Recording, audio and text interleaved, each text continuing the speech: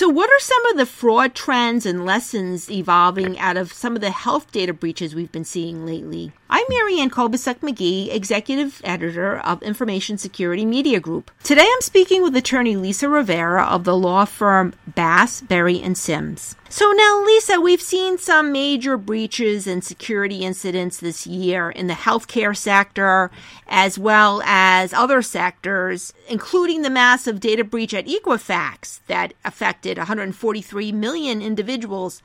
What should the healthcare sector learn from the Equifax breach? Well, the healthcare sector is a huge target for computer hacking, cyber crimes right now because, like Equifax, it has very important individual information that is very difficult to move forward without. For instance, such as like in the Target breach and some of the retail stores, when they breach and receive credit card information from an individual, then the credit card number can be changed and you can move on and deal with, hopefully, whatever short fallout there was from the credit card breach. But when somebody receives or obtains your private information that you use for credit, such as what Equifax had, or in healthcare, your healthcare data information, very personal to you, then there's really no way to change all of that information to move forward and ensure its security. So that's why you're seeing more and more breaches maybe result in issues for individuals or patients even years after a breach occurs, because it's the type of private information that you carry with you that cannot be changed. So, Lisa, health insurer CareFirst recently filed a petition asking the Supreme Court to review a case filed against the insurer in the wake of a 2014 cyber attack that impacted 1.1 million individuals. CareFirst's petition to the Supreme Court comes after the U.S. Court of Appeals for the District of Columbia in September granted CareFirst a stay on that court's August ruling that allows plaintiffs to proceed with its punitive class action lawsuit against CareFirst. Now, the CareFirst case has the potential to become the first health data breach case to reach the highest court in the country. Any thoughts about the potential significance of the CareFirst case when it comes to questions related to health data breaches and the kinds of potential harm they cause affected individuals in terms of possible ID and other fraud? Absolutely. It's very important to healthcare providers in the industry. And that's because, of course, the healthcare provider wants to protect its patients from having their information exposed in any situation. But the practical repercussions of a data breach include not only exposure of a person's confidential information, the cost or penalties in not having taken proper action posed by the government that failed to protect the information, so there could be regulatory concerns upon a data breach. And then there's also the potential fallout from lawsuits and class action suits by the individuals who were impacted. And there's been a split among the circuits in this area of the data breaches where some courts have held that there has to be demonstrated actual substantial injury to the plaintiffs in the class in order to be a potential class action member and proceed against the company for damages. For instance, there's one case where we know there was an impact, or at least there was an alleged one, because the information of the victims was used to perpetrate tax fraud and file tax returns using their protected information in a fraudulent way that the culprits of the criminal theft of the information were able to personally benefit. And that, of course, impacted those individuals. Others are just simply concerned about having their data and their information out there to be utilized by someone. As I indicated earlier, it's not just a credit card maybe that we're talking about, although that could happen. It's actual, in a healthcare provider situation, much more personal, unchangeable data and information that a person is going to continue on with for years. So being able to utilize that information at any time in the future if someone had it surreptitiously is a real concern. So the circuits were split over whether or not it was enough that there was a threat of substantial injury at some time in the future when one had not yet occurred. So this one is going to go up to the Supreme Court in the CareFirst case, where they're going to talk about what does it mean with whether or not a case has presented substantial harm to the victim of a data breach, what is going to be enough in order to be able to proceed in a class action case against that company? Lisa, as you said, and as we know, when there is a health data breach or any data breach for that matter that affects a lot of people, we often see these class action lawsuits being filed. Are we seeing evidence of ID theft, medical insurance fraud, tax fraud, and other fraud that can conclusively be traced back to particular breaches? Especially since there are so many individuals that have been affected by so many breaches these days. How difficult is it now for plaintiffs to actually be able to prove that any harm that they've suffered is from a particular breach? Well, that's a good question, because sometimes you will see, for instance, that a company, if they find that there has been a breach of their information, they have to come forward for various reasons. If you're a healthcare company, you have to come forward because the government requires that you do so as a healthcare provider receiving government funding through the government's incentive.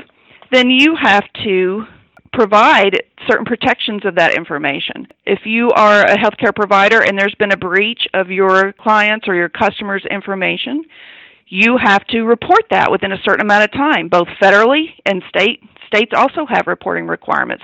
So sometimes you can reasonably conclude that information that is out in the market of a particular patient or individual could have come from that data breach without having to show some more directly to some source, because the company itself has to put that out there. It has to put the information out there that has happened. And they have to notify those individuals. So that gives them an idea, even if there were potentially other sources for their theft of their information. Now they've been notified that this company's had a breach and this person's information is included in the information that was taken.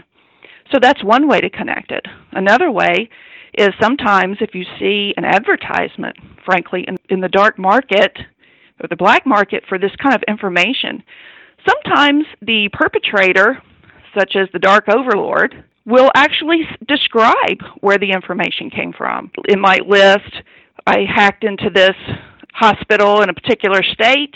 Sometimes it will even say how it obtained the information, what was the flaw, or what was the problem with the system that was in place at that particular provider to indicate how they were able to get in and hack the information.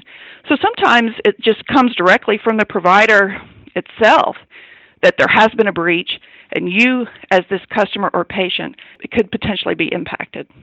Now, Lisa, you mentioned incentive programs for electronic health records, for instance. Several months ago, electronic health record vendor eClinicalWorks agreed to a $155 million settlement with the Department of Health and Human Services Office of Inspector General to resolve false claims allegations, including that the company, the vendor, falsely claimed that it met various HITECH Act EHR incentive program certification requirements for its software. And that includes accurately recording user actions such as orders for diagnostic tests that were conducted in the course of a patient's treatment. Now, the vendor has been hit with a separate $1 billion class action suit that alleges patients cannot trust their medical records accuracy in eClinicalWorks systems due to flaws in the company's software. Any predictions on whether this case has legs? And do you think it's a matter of time before we see similar kinds of lawsuits filed against other EHR vendors related to alleged flaws, including perhaps cybersecurity issues in their products? And why?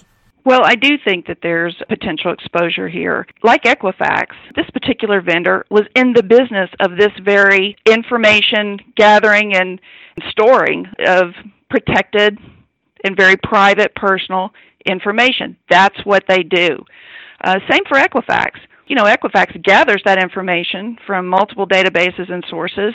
That's the most private information that an individual consumer can have for purposes of loans and their financial transactions. So they're in the business of doing exactly that. However, I will say that I think that there is some basis for reasonableness scrutiny here.